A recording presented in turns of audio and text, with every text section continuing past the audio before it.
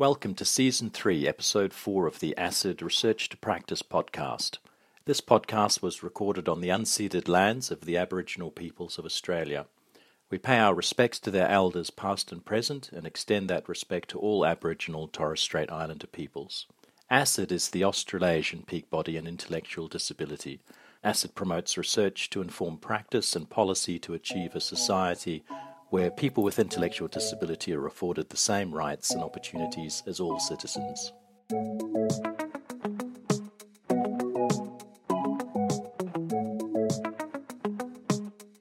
In this episode, we hear from Professor Simon Darcy about research he has been doing with people with a disability that want to start their own business.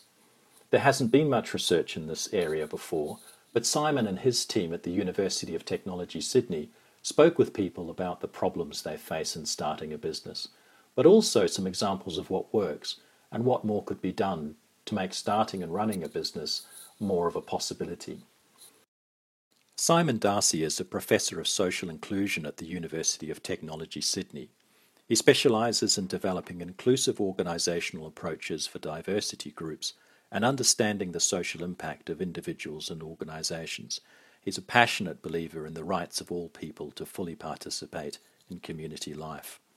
Simon's research has spanned sport, tourism, events, volunteers, transport, the built environment, and disability services.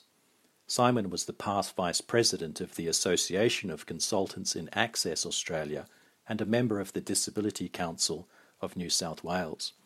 Simon has recently been working on projects relating to the National Disability Insurance Scheme, the National Disability Strategy, disability citizenship, and person-centred approaches. We began by asking Simon why this research was necessary, what it was about, and what questions they were trying to answer.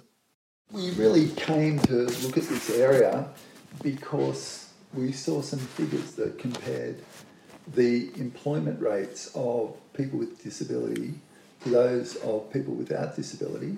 And we noticed that in self-employment, people with disability were about 13.1% were self-employed against about 9.1% for the non-disabled. And being somebody that likes messing around with spreadsheets, when I got the data set, one of the first things I did was that showed that there's a 43% higher rate of entrepreneurship for people with disability over those without disability.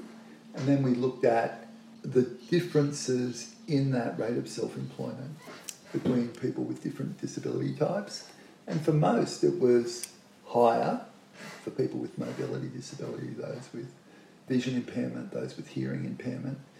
And for one group, people with intellectual disability, it was slightly lower. So it was about 2.5% lower than the average person with a disability. We then started to think about, well, if this is the case, why is it so? Very basic. And we looked at other forms of marginalised identities, those who come from different ethnic backgrounds or identify as being part of a different cultural group, First Nations people, and people from the gay and lesbian communities, to see what their experiences are that have put them into the self-employment space. And so our research really focused on trying to understand what the journey was for people who are either self-employed or entrepreneurs. And in looking at that journey, what barriers did they experience? What were their motivations? What were the things that really enabled or facilitated them to go into employment for themselves? What were the areas that needed to be improved within that experience of being enabled? And then, really importantly, what were the outcomes from that employment experience for themselves? And some of the data that was really striking was that it wasn't just about the bucks or just about the idea. It was a feeling that they wanted to contribute back to community. So they didn't want to be seen as the recipients of money and care all the time. They believed they had abilities that could then give back to those, to the community in general, and also give an uplift to some other people with disability along the line you could arrive. We asked Simon what the research uncovered about why people with an intellectual disability might want to start and run their own business.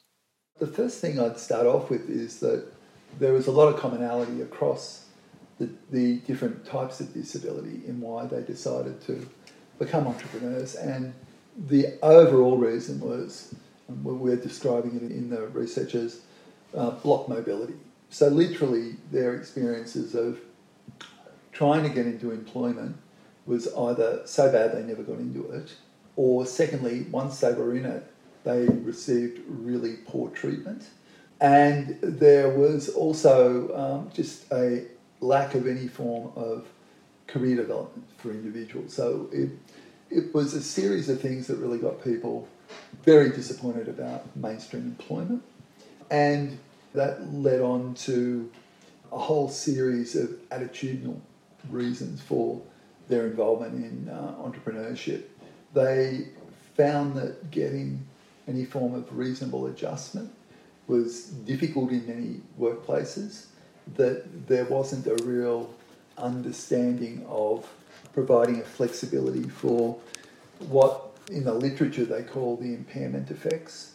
So an understanding that certain sorts of disabilities may require certain accommodations, and it could be as simple as having language in plain English, for example, which we know, or easy English, and please excuse my ignorance, I do get those wrong at times, those definitions for what's easy and plain English. But most people benefit from having a very non-jargon understanding of what their job is supposed to do, or the instructions they're given, or to be able to have a form of alternative communication provided in the workplace. Now that might mean a support worker being there for a period of time to support somebody, especially in the early stages of a job, and we know that that's been quite helpful for people with different forms of intellectual disability or neurodiversity as well. And so there was a real hostility by employers, or those workmates, supposedly workmates, when people started doing the jobs. They felt that they weren't welcome, they were isolated, they weren't invited to social functions, all those other things that you would expect to do in a workplace weren't there. For people with intellectual disability, there was also just a lack of even wanting to have somebody in the workplace that may have looked a little different, mightn't have been able to act as quickly as somebody would have liked, and there wasn't a patience for understanding that the inclusive process may take some time. How is disability entrepreneurship different for people with an intellectual disability? I think that one of the first things that I've noticed is that there's a much more engaged want to pursue something that the individual is really passionate about. Now, all work that's meaningful is something that all individuals need.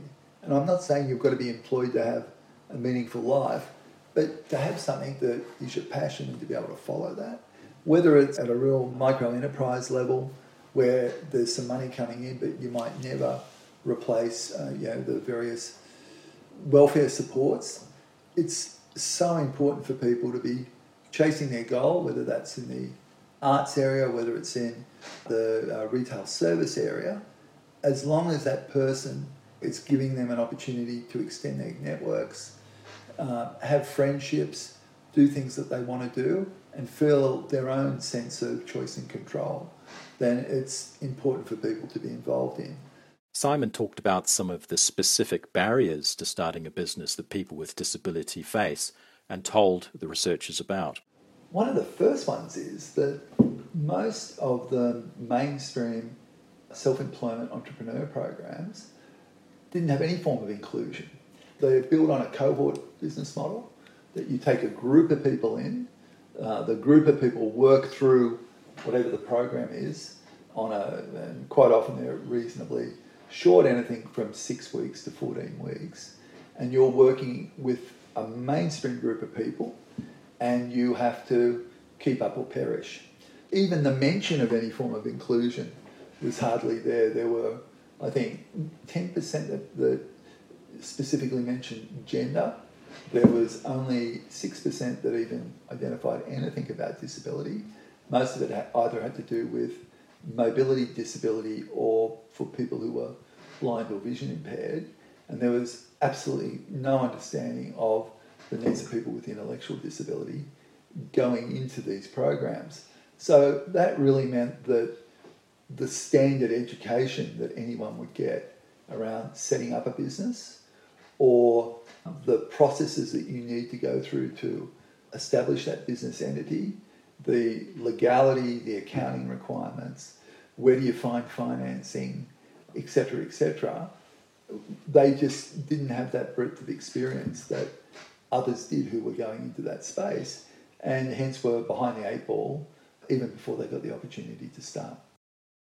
The researchers helped establish a new support program that helps people with disabilities start their own business. Simon talked about this new program called Ignitability. Settlement Services International were the organisation that had a history in doing inclusive programs, largely around people who were refugees or migrants, and that program was called Ignite. They also saw a need in the disability space, and rather than having one of these cohort-based programs, they had a range of facilitators who worked one-on-one with an individual.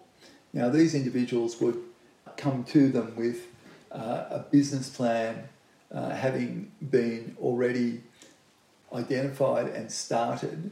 And if people were referred to them without at least that basic framework for business, there was a referring organisation that Ignitability would be able to put these people in touch with. And then after they went through that little startup process, they would then come back to Ignite. Now, what Ignite did was actually work one-on-one with the individual and their support people, either paid attendants or informal supports, to provide a totally inclusive approach to their framework for developing entrepreneurial outcomes.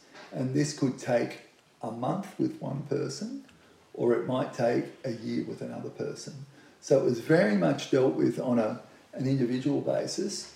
And some of that actually came out of the Ignite program, where there was a proportion of that program with refugees, not surprisingly, who also had other areas of life to deal with, predominantly around mental health and, not surprisingly, being in war zones, etc., or in camps for a long period of time, different types of mental health issues, and also one that may have also had an acquired brain injury through injuries sustained.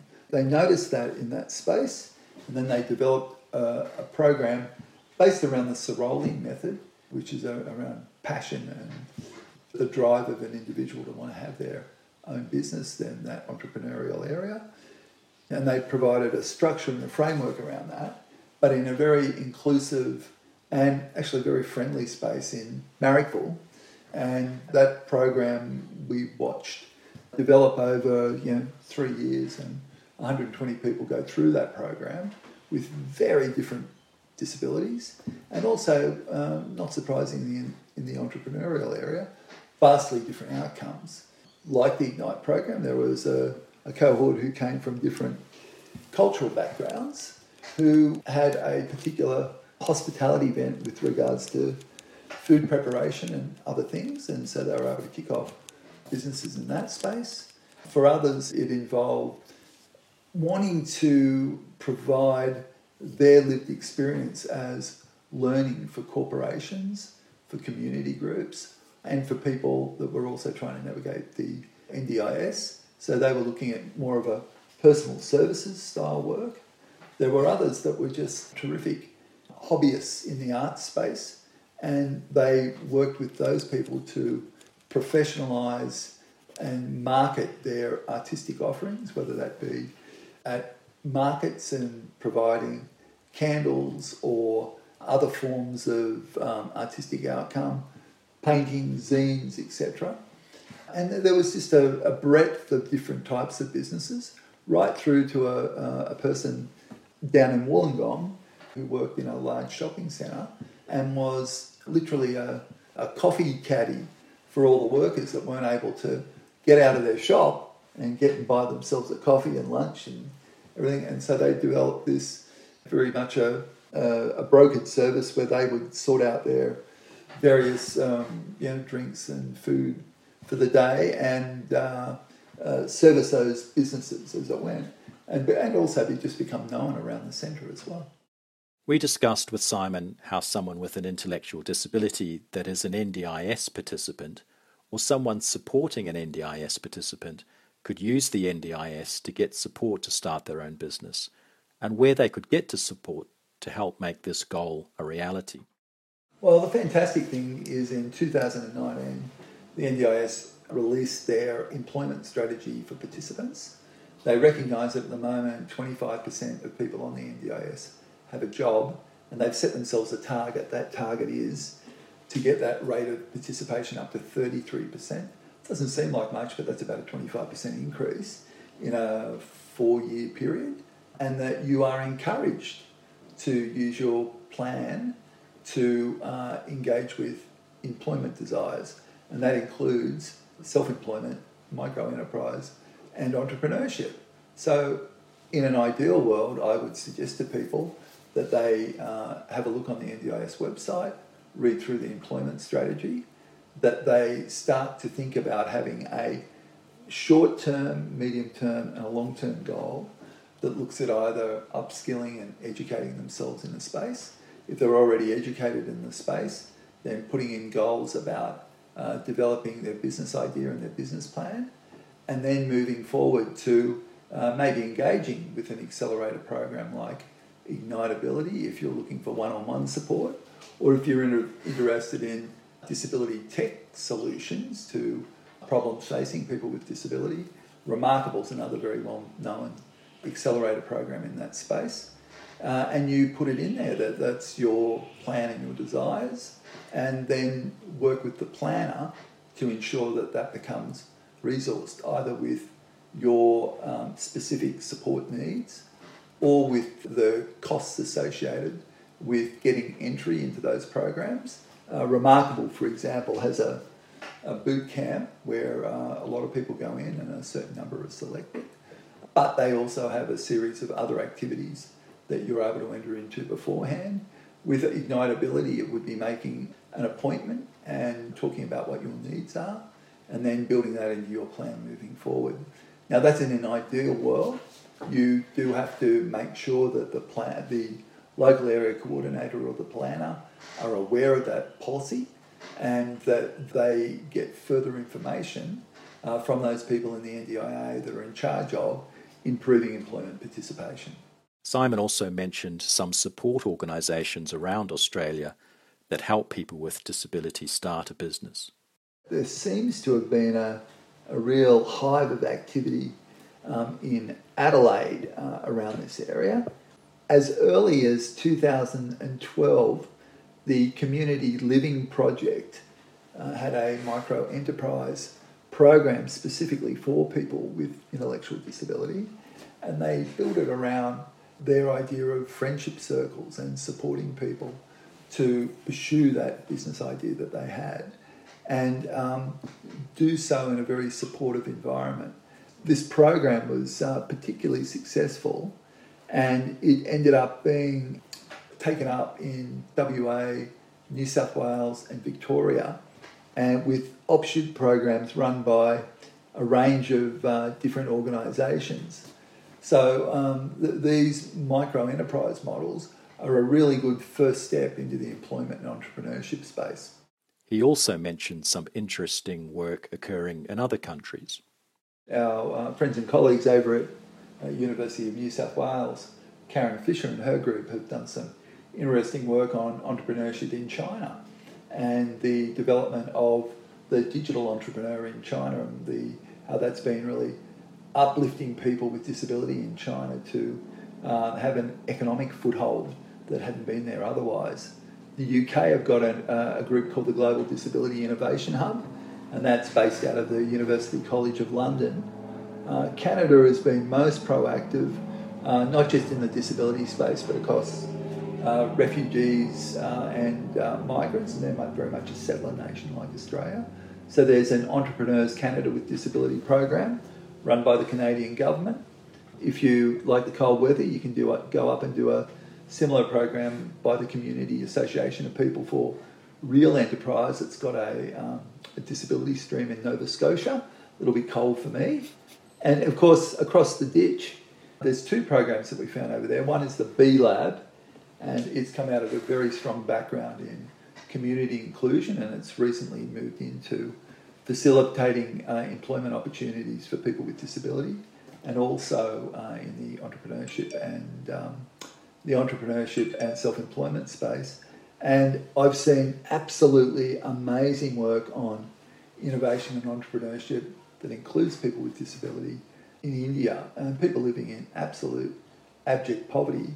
And there's been a series of really micro grants and loans given to people, and people with disability make up a fair proportion, to start their own business, but also educate them through that process.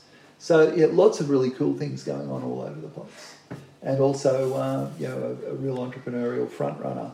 Israel's been doing some really cool work in that space as well. We asked Simon where he thought there needs to be more research about how to support people with disability start businesses.